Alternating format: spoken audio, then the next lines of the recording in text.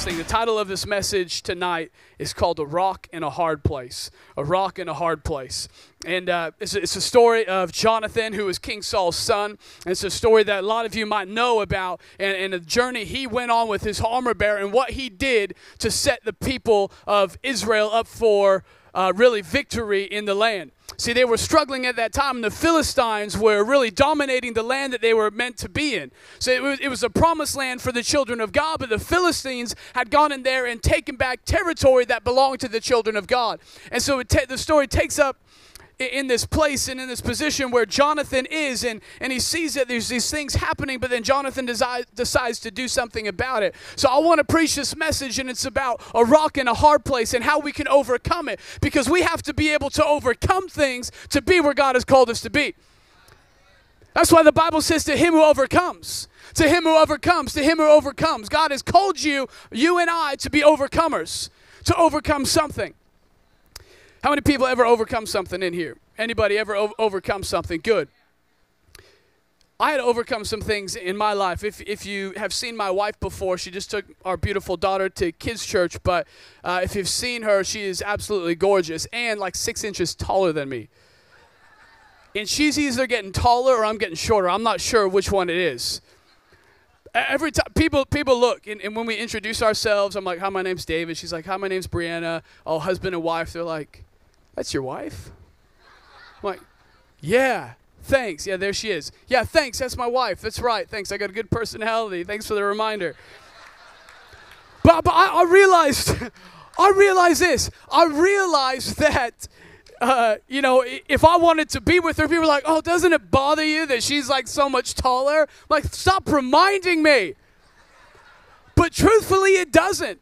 It doesn't. I knew that I had to overcome something. I had to overcome insecurities. I know this might be a little bit carnal, but just go with me that I had to overcome some insecurities if I wanted to be with somebody who I really loved.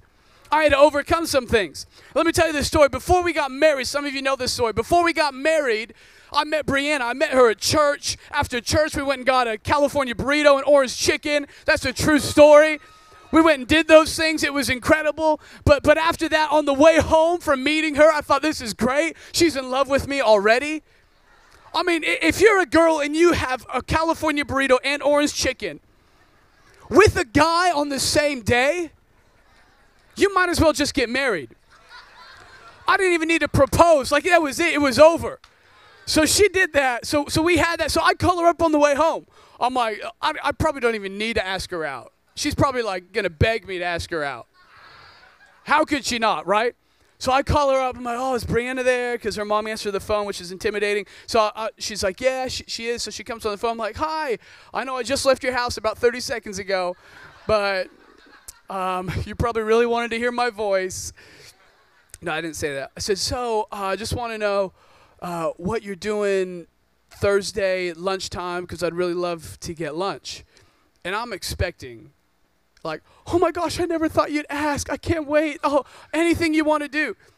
But as I say that, on the other line, I hear silence. And I'm looking at my phone to see if it disconnected, and I dropped the call. But sure enough, I was connected. I heard silence. And then what I hear is, and that's never a good thing. It's never like a, yeah. That's never it. So she says, I don't think so.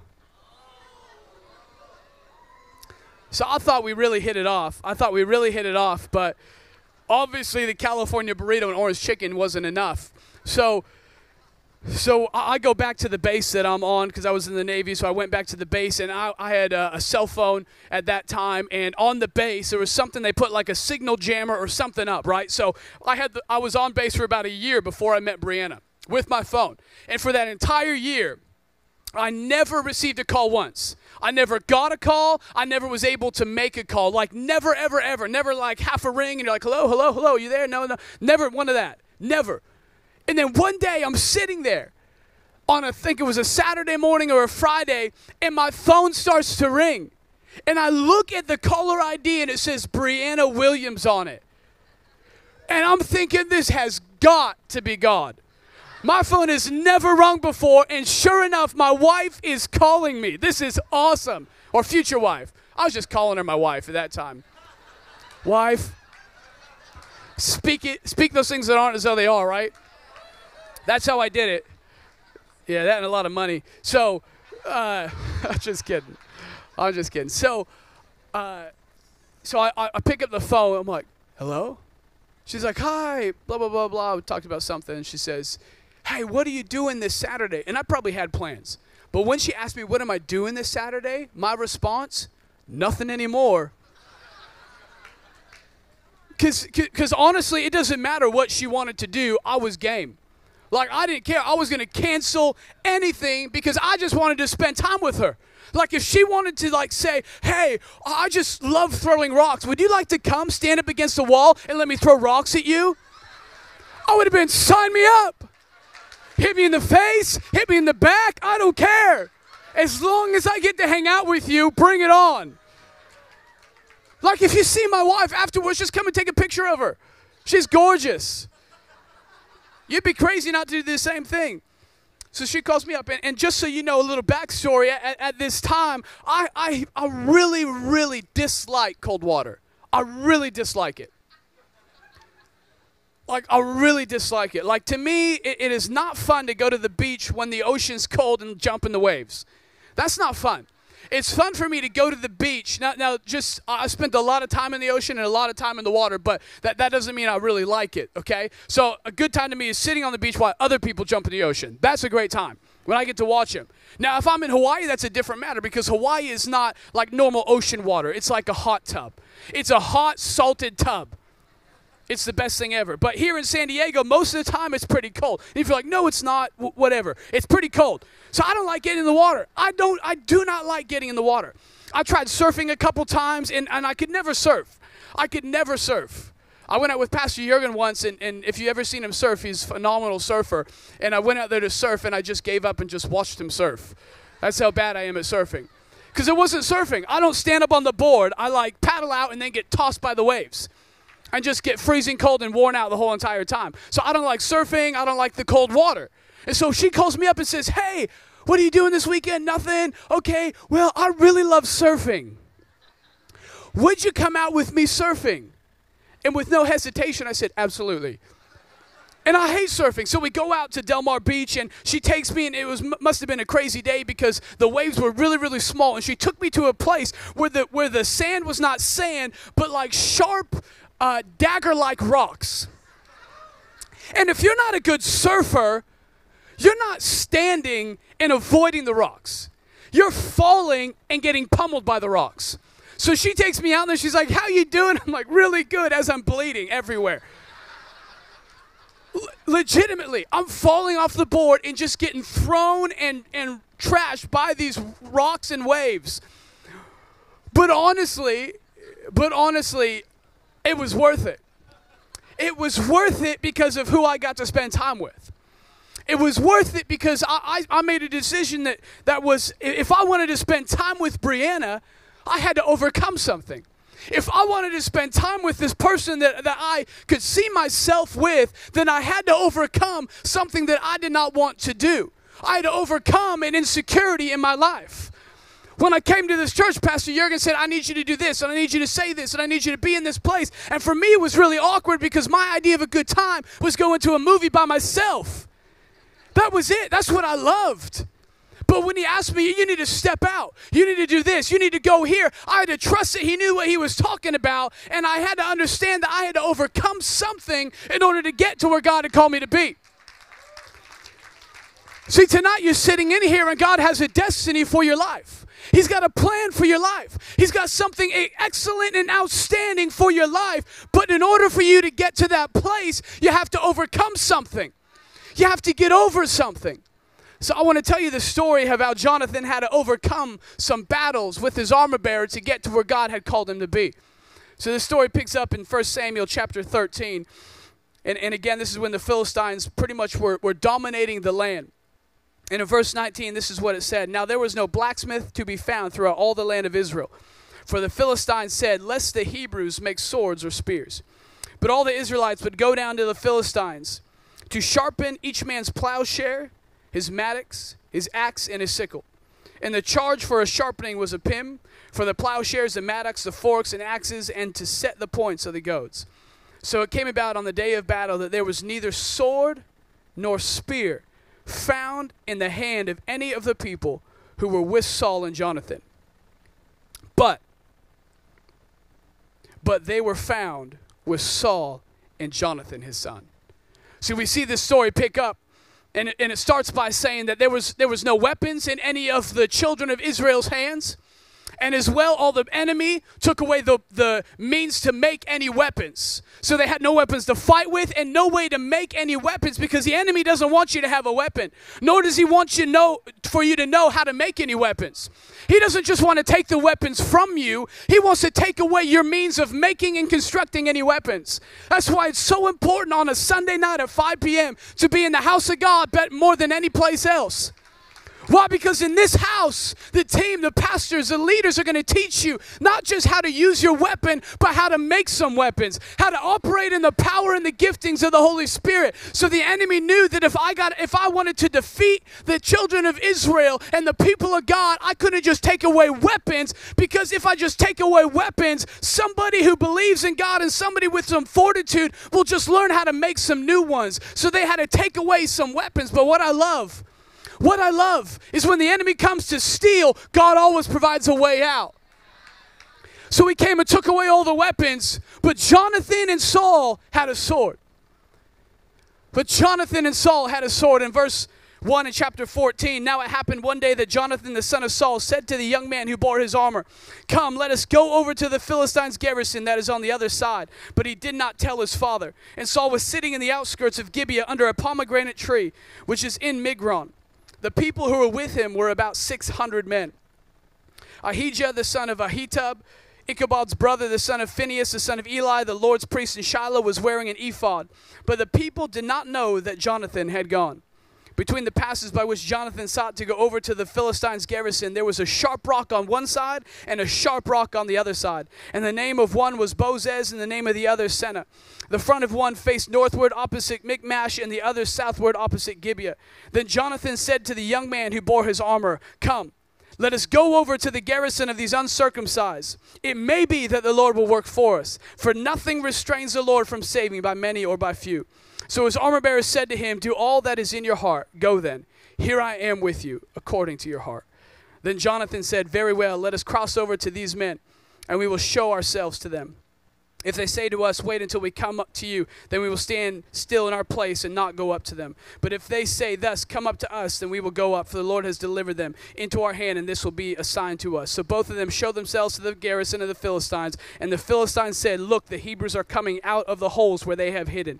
Then the men of garrison called to Jonathan and his armor-bearer and said, "Come up to us, and we will show you something." Jonathan said to his armor-bearer, "Come up after me, for the Lord has delivered them into the hand of Israel." And Jonathan climbed up on his hands and knees with his armor-bearer after him, and they fell before Jonathan. And as he came after him, his armor-bearer killed them. That first slaughter which Jonathan and his armor-bearer made was about 20 men within about half an acre of land. And there was trembling in the camp, in the field, and among all the people. The garrison and the raiders also trembled, and the earth quaked, so that it was a very great trembling. And the story continues, and basically what happened is Saul brought his men up after that, and they came up to the place where the enemy was, and they saw that the enemy was not fighting their enemy, but the enemy was actually fighting each other. Because there was so much confusion because of one man and his armor-bearer. Because of one man and his armor-bearer, when nobody else had a weapon, when nobody else had a sword, Jonathan did. But what I love about Jonathan is this, is he knew that he had to do something. He knew that he had a weapon in his hand, but unless the weapon was put to the test and put to the trial, that weapon was good for nothing. So you and I each have weapons in our hand. And our weapons are not just meant to sit down or not meant to look at, not meant for us just to shine and put in a display case for everybody to see. But a weapon is meant to be used against the camp of the enemy. A weapon is meant to be used. Jonathan said, "I'm not going to sit here. I'm going to go up and do something for God. I'm going to go up and make war on the camp of the enemy, because nobody else has a weapon, but I got a weapon. And if it's just me, it's just going to be me." And the Bible doesn't say anything about his sword. It doesn't say that his sword was mightier than any other sword. It doesn't say that it was sharper than any other sword. It doesn't say that it was stronger than any other sword. It just said he had a sword. But we compare our gifts with other people's gifts. We compare our lives with other people's lives, saying, I wish I was like this, and I wish I was like that. Man, I wish I had the same gifts and abilities as this person, but God's not asking you to be that person. He's asking you to be you. He's not asking you to pick up the sword of another man. He's just asking you to use the gifts that he's given you. So build the house of God. Every gift that God has given you is for a purpose, and it's not to make your name famous, but it's to build the house of God.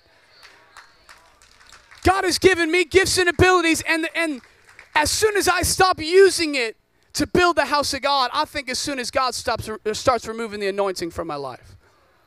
God has given me those gifts, and he's given you those abilities to build the house of God, to do something extraordinary. They were able to defeat the Philistines because Jonathan used a sword that was in his hand. And this is where I want to walk you through this, because, again, the title of this message is A Rock in a Hard Place, and I'm going to get to that in just a minute. But this is what it says. This is all kind of an introduction to set you up, and I know I'm going to preach quick because I don't want to go over. But this is what it says. Now it happened one day that Jonathan, the son of Saul, said to the young man who bore his armor, Come, let us go over to the Philistines' garrison that is on the other side. But he did not tell his father. And Saul was sitting in the outskirts of Gibeah under a pomegranate tree, which is in Migron. The people who were with him were about 600 men. And then it says the priest was there. The priest was there. And the priest was wearing an ephod. Saul was under the pomegranate tree, and a priest was wearing an ephod. But yet Jonathan had already gone up to the camp of the Philistines. If you know anything about Old Testament, if you know anything about the priest would wear an ephod whenever the king or the priest or the people needed to inquire of God what they needed to do in a circumstance. The priest would wear an ephod if they said, I need to inquire. David had to inquire of God when his stuff was taken from him. So they brought the priest and the ephod, and David wore the ephod. So priests and kings would wear an ephod when they needed to inquire of God for a decision that needed to be made. So we see this. We see King Saul underneath a pomegranate tree relaxing. We see the priest wearing an ephod, but we see Jonathan going up and doing something.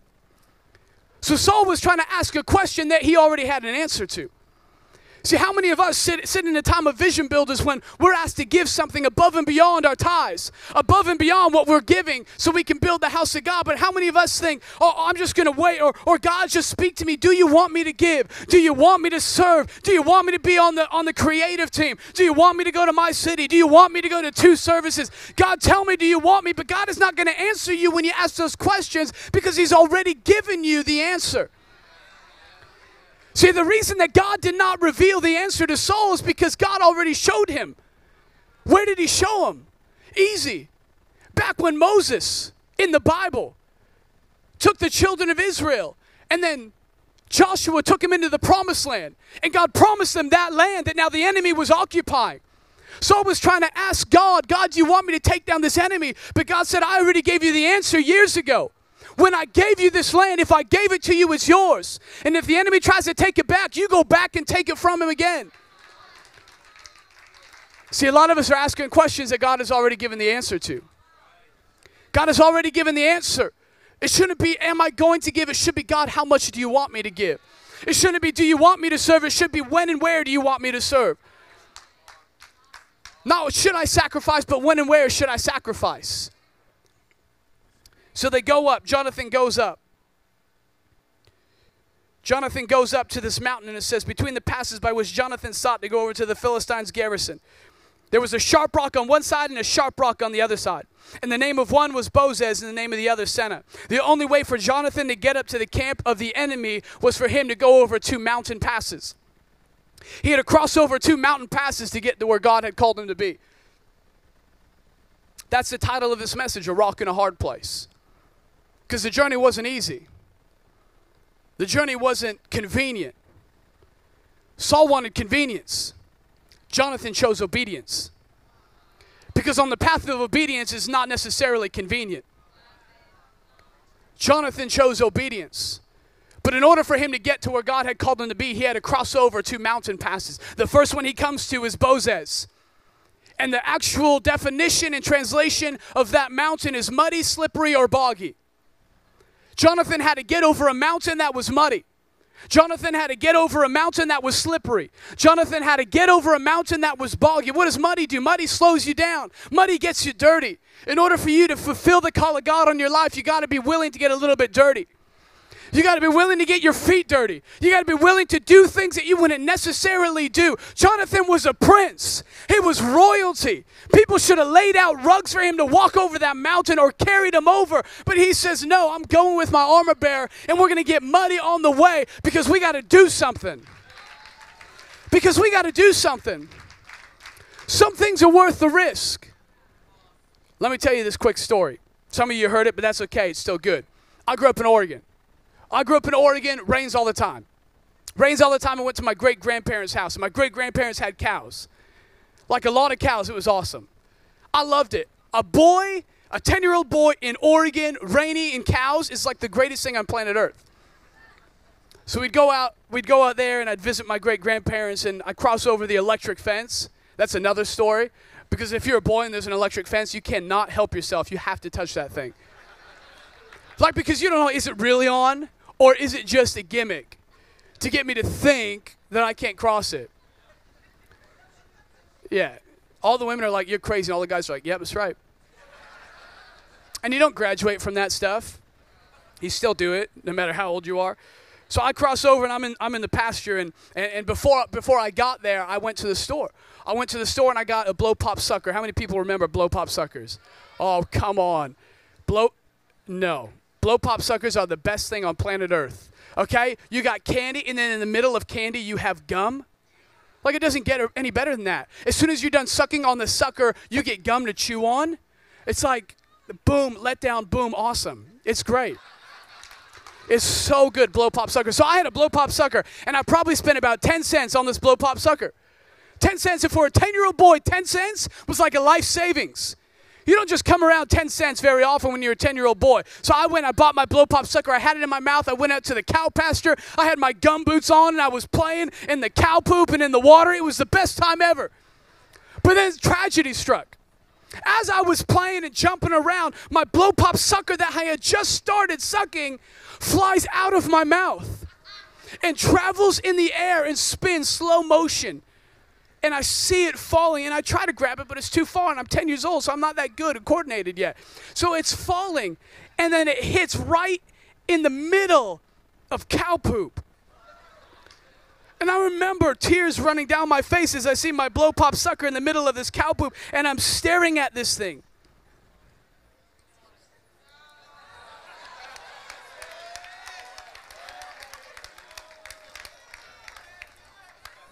And then I look up.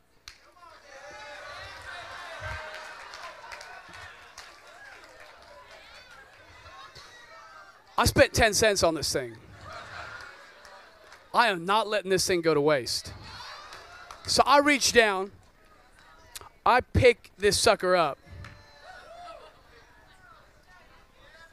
Now, if I was like 12, I probably would have just put it in my mouth. But I actually went and washed it off a little bit, and then I put it in my mouth, which is much better. Because some things are worth the risk. Some things are worth the risk. Legitimately. See, some things are worth the risk in our life. We don't want to cross over this difficult mountain pass because we might get dirty along the way. But it's worth the risk. We don't want to come to church on a Saturday night because we got plans and barbecues, but it's worth the risk. We don't want to serve because it might take away from me time, but it's worth the risk. We don't want to give because it might take away from my savings account, but it's worth the risk. It is worth the risk getting dirty along the way, because if you can just get through it, God's got something great for you. Jonathan was not fighting just for himself. He was fighting for a people and a nation. It's worth the risk.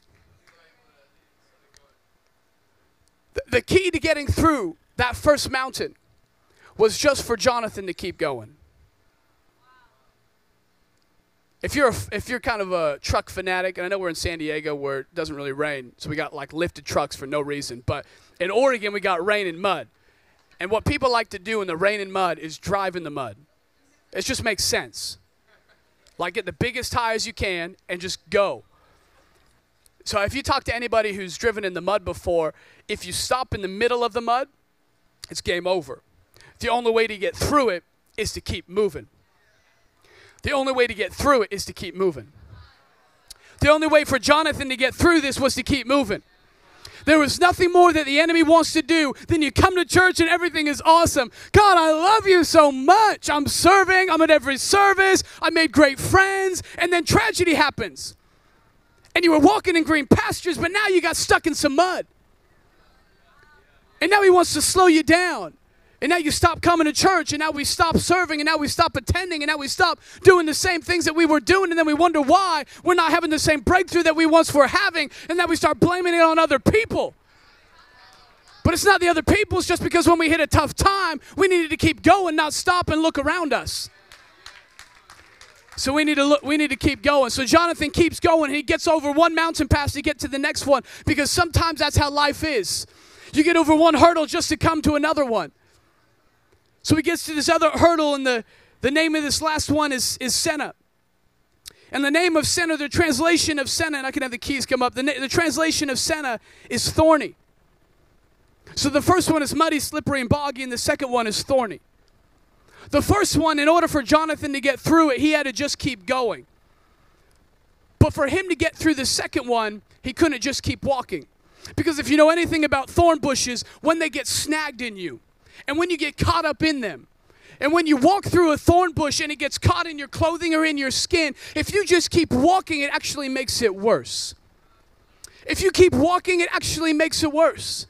The only way for you to effectively deal with thorns is to stop and take them out of your skin and take them out of your clothing.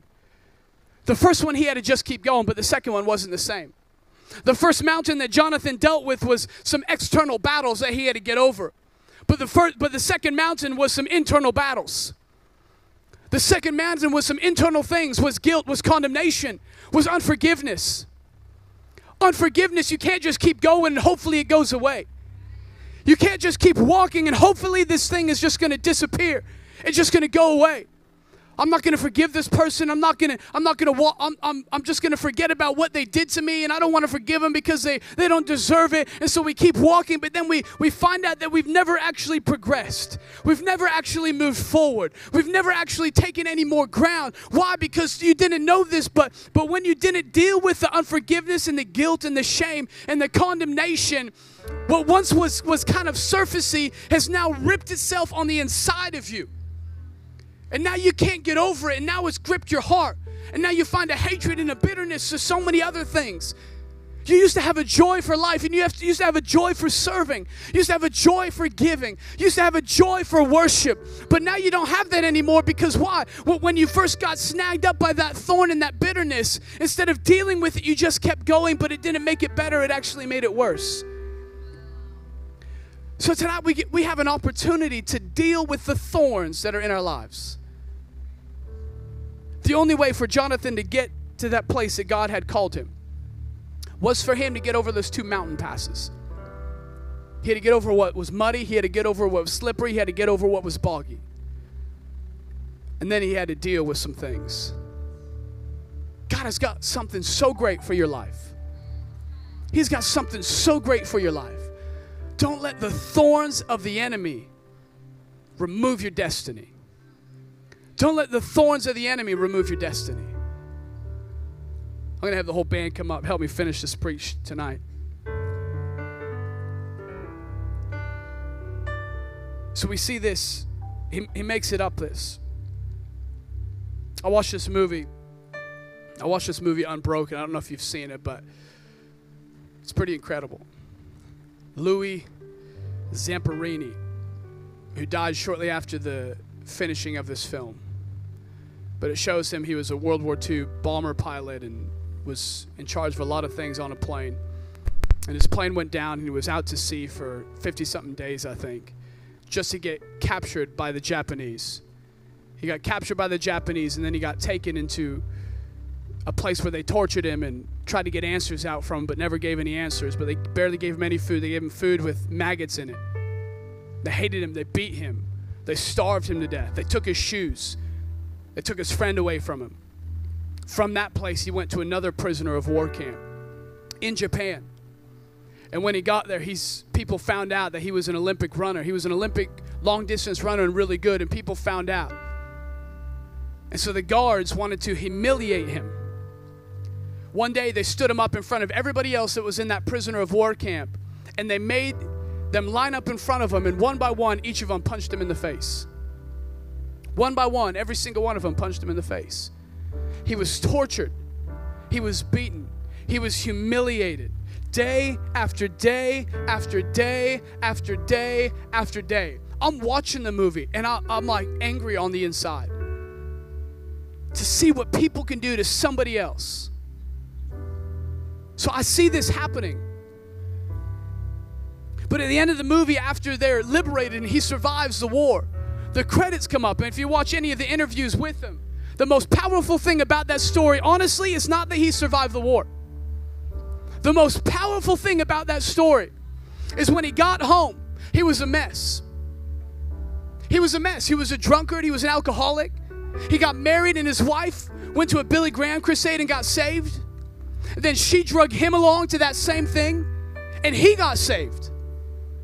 He got delivered. He got set free. And then he understood this, that he had to deal with some things in his life. If he needed to keep continuing, he needed to deal with some things. So this man went back to Japan and went and met with every single one of his captors. Every single person that beat him, spat in his face, and humiliated him, and forgave them face to face. Because he realized that he had some thorns in him. And the only way for him to fulfill the call of God on his life was for him not to just keep walking, but for him to stop and deal with those things. What does that have to do with Vision Builders? Everything. Because you can sit in here next weekend when we have an opportunity to give, and you don't want to give because of something that has happened to you. You don't want to take part because you don't feel it's for you, or you don't feel it's the time, or there's something stopping you, there's something blocking it. I want to deal with those things today, so when next week when we come, every single one of us gets an opportunity. Because that's what it is. It's an opportunity to walk forward when the buckets are out here and say, God, I am giving something that cost me something. We have that opportunity. Let me kind of end with this. Let me end with this, what Jonathan says. So after Jonathan crosses this mountain, he gets up. He gets up and says to his armor bearer, come, let us go over to the garrison of the uncircumcised. It may be that the Lord will work for us. There was no guarantee. He walked over the mountain. He walked over the next mountain. And then he said, it may be. If you're going to walk over two mountains, it better be a guarantee. But Jonathan says, no, it may be. It may be that the Lord is going to work for us. I think Jonathan did more with a maybe than you and I do with a for sure. Jonathan did more with a maybe than we do with a for sure. It may be that God's going to bless. It may be that God's going to do something. It may be. I would rather risk some things in my life than miss out on the call of God that He has for me. I would rather do that. It may be. Jonathan created a place for God to move. You and I have to create a place for God to move in our lives. We have to create that space. God wanted to move, but Jonathan had to get up there before God could move. He had to get up there before God could do a miracle in people's lives. So he gets up to that place, and then the Philistines say something, and it's like a 50-50 chance. It's the weirdest thing ever. If they say this, God is for us. If they don't, then He's not. Like, that's pretty high stakes right there. But yet they do, and so he goes up. So I said, okay, how did you, Jonathan? How did you climb up those mountains? How did you get up them? What was in you? What was something that took place on the inside of you? And this is what I see. Because the Bible is filled with every single answer that you and I need. So it says this. So both of them showed themselves to the Philistines. Then the men of the garrison came, and then verse 13 it says, and Jonathan climbed up on his hands and his knees with his armor bearer. In order for Jonathan to get up that mountain, he had to climb with his hands and his knees. What does that mean? He had to use what God had given him in his hands, the gifts, the talents, the abilities. How many of us have stopped using what God has given us in our hands? He had to use what God had given him in his hands. But he also had to get to a place where he was willing and humble enough to get on his knees. He was a prince. He was a prince. But he was still humble enough to get on his knees. Because some things require a move of God. The power and the presence of God. Vision Builders weekend coming up. There's some mountains for us to get over. There's some obstacles for us to overtake. And we need to use what God has given us in our hands. But we also need to stay humble and get to that place where you say, God, I do not know the answer. I do not know what to do. Speak to me. Heal me. Restore me. So Jonathan makes it up and defeats him. It says even the raiders were trembling. The raiders were the worst of the worst. The raiders were the ones that would go into villages and kill women, children, take everything that didn't belong to them. They were trembling because two men decided instead of me sitting underneath a pomegranate tree, instead of me sitting in a place of convenience, instead of me sitting in a place of comfort, instead of me sitting in this place where everything is going to be okay and hopefully God speaks, Jonathan said, no, I'm not going to do that. I know what God has given me, and He's given me a sword. And if He's given me a sword, I got to use that thing that He has given me. So he doesn't say, hey, I'm going to go and sit next to my father. I'm going to go sit in entitlement. I'm going to go sit in that place that has been appointed for me. I'm going to go up and do something because people are relying on it. We can't sit in a place of convenience. We can't sit in that place of comfort.